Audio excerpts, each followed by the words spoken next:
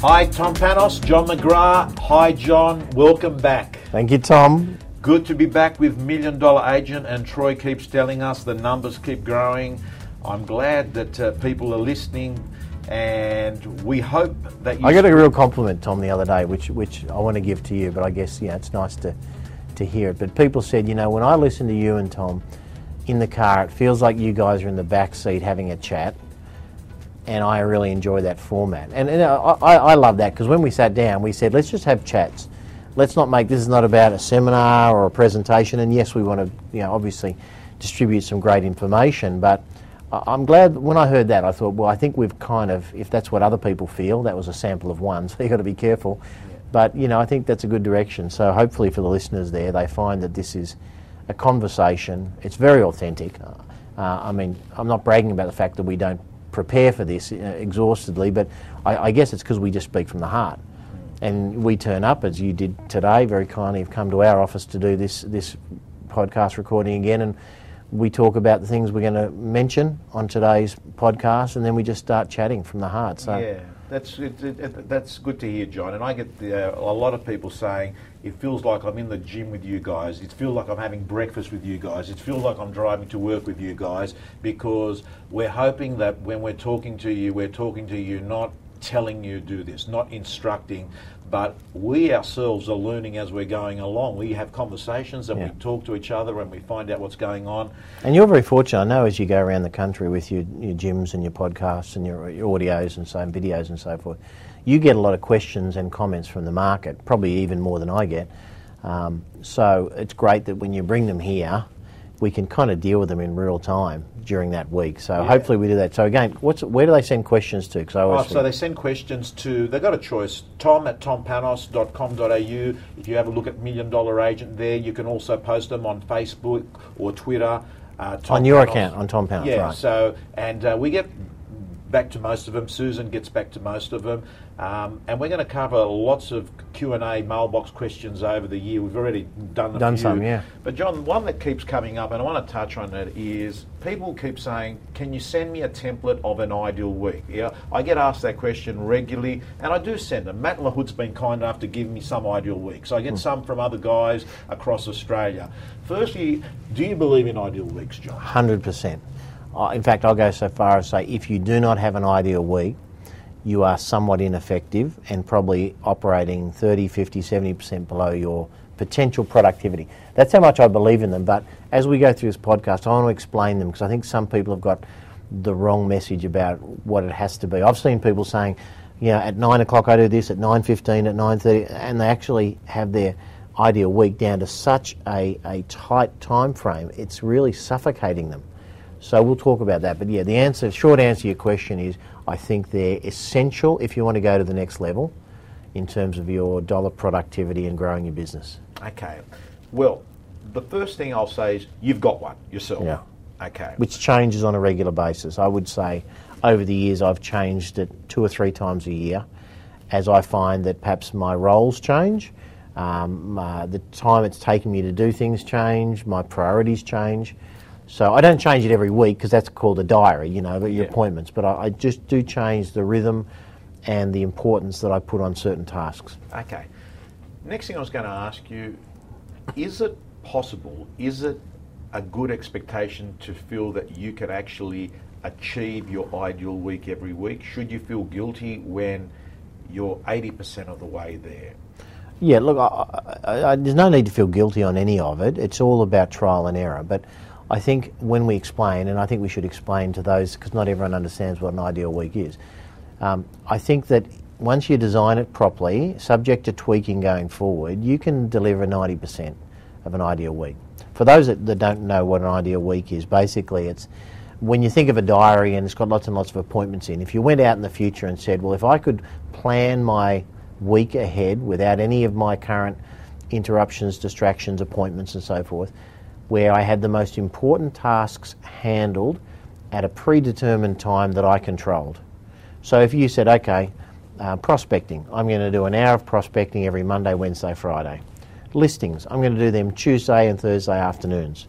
Buyer inquiries and buyer showings, I'm going to do those Wednesday mornings and Friday mornings, or whatever is your version.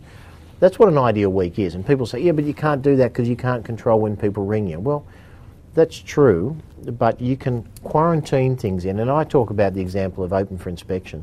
Tom, if you've got opens and inspections between 10 a.m.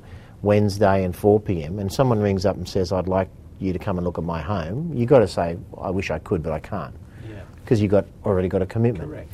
The problem with prospecting is people put prospecting in and then someone says, can you come and see my home? And they just scratch the prospecting and go and do that. I'd rather say, as though I had an open for inspection now, I can't between 9 and 10, I'm committed, but I could be there at 10:30. So I think you need some discipline. My views on the ideal week is don't make it too tight. We just talked about the 15-minute increments, which I think are suffocating, and I couldn't work with that. Because I know most of our listeners are agents, I'll kind of walk through my ideal week. So Mondays for me were callback days because I knew that I was generally meeting 100 or more people on a Saturday. My number one commitment was to get back to all of them, or all of them that I could, by the end of the day Monday. So no appointments that day? No appointment Mondays. Right. In fact, as a team, if anyone, when I was running the sales team, if anyone was not in on a Monday making calls, I was highly concerned because that said to me they weren't getting back to. So we had a kind of a group energy around that. Having said that, towards the end of the day, generally around 4 o'clock, I started doing my meetings and vendor reports. So off the back of calling everyone, I would then do a report to the vendor and ideally meet them face to face to go through the week's activities. Of course, I spoke to them Saturday after the open, gave them a quick rundown, but this is more than a quick rundown. This is a detailed analysis of what happened when I rang everyone back. Tuesdays and Thursday for me were actually listing days. I did little, if any, appointments before 10:30, so I used to start my day early because I'm an early riser, as you know, like yourself, and I used to get in around 7. But I never used to take an appointment or leave the office until 10:30. So I knew that every single morning, Monday to Friday, except Monday when I had my sales meeting, I had about 3 hours to get on top of everything, review what I did yesterday, get ready for this afternoon, follow up, speak to my vendors, speak to my pipeline listings. So that was that kind of 3 hours. That was a really important part of my ideal week. Wednesdays and Fridays were buyer activity days, so open for inspections, private appointments, working with buyers, and then of course Saturdays were auctions and opens. So mine was, I used to sort of divide it into days, and if someone said to me, well, the only day I can see you, John, to look at my home and I'm going to sell it and I'm thinking of using you, the only day I can do it is Wednesday this week, I would clearly break my buyer day and I would do that listing. But it would have to be that sort of comment that if someone says, look, Wednesday's probably a bit better than Thursday, well, I'd say, really, Wednesday I've got buyer appointments all day, but Thursday. Because I know when I'm looking after their property, they want someone that's organised, that's got a schedule, that's showing buyers properties on Wednesdays and Fridays. So I never used to make a big thing about it. In fact, most of my clients had no idea that I had an ideal week. It was just a way of managing my life. Okay, John, talking to you there, I've got to say that our listeners, this, to me, is one of the most profound bits of our podcast that we've done so far, because you said something that I think I see happening in real estate all the time, and that is people put get-out clauses and make things optional that aren't mandatory, like an open house. Right. Their whole real estate life, whether it's prospecting or calling back open houses, 100%. They're prepared to have a get-out clause if something else pops up. And what you're saying, John, is put in those critical behaviours in your diary, unless it's that special 1 in 50 times where you've got to actually move things around. Yep. What gets scheduled gets done. And what you're saying is by planning, you're bringing the future into the present, that you can do something about it there and then. Yes. And I think that if there's one thing I want our listeners to take away from that is don't get too worried about having a time log as if you're working for Henry Ford at a factory and you're monitoring every minute. But more or less, you've basically said, John, that on a Monday is report back day, getting feedback, creating buyer callbacks. Callback. So that's predictable. That's going to happen 50 weeks of the year on the same day. That's right. That actually goes in there. And then you develop a bit of a pattern that works for you. And you've gone off and you said for you it was Tuesdays and Thursdays was listing, and Wednesdays it was working with buyers, and then Saturdays you have an open. And all of a sudden you start having a week that begins to look like a timetable at school. People know Correct. what they've got to do. Correct. Or a rugby league team knows that they've got a video session there, recovery session there, cardio session there. There's people like to know what they're going to be doing with their days. Yeah. And, you know, some people say to me, oh, John, I'm a free spirit and whatever. I don't buy into that in terms of, I do buy into the fact some people's free spirits, but I've got a saying that I like to use for myself and other people, which is routine sets me free.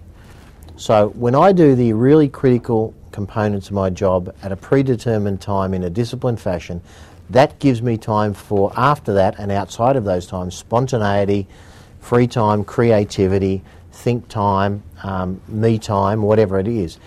But what I don't want to do is get to the afternoon and you're at the gym and it's 5 o'clock, say, and you think, oh my God, there was 2 vendors I had to get back to and I haven't rung them. That kind of ruins your day and your night. So the old routine sets you free, gives you that chance to clear the decks, get the important stuff. And I remember Bill Gates told the story that by 9:15 a.m. every morning, all his important meetings, tasks, telephones and project sessions were finished. Anything he did after 9:15 a.m. was a bonus.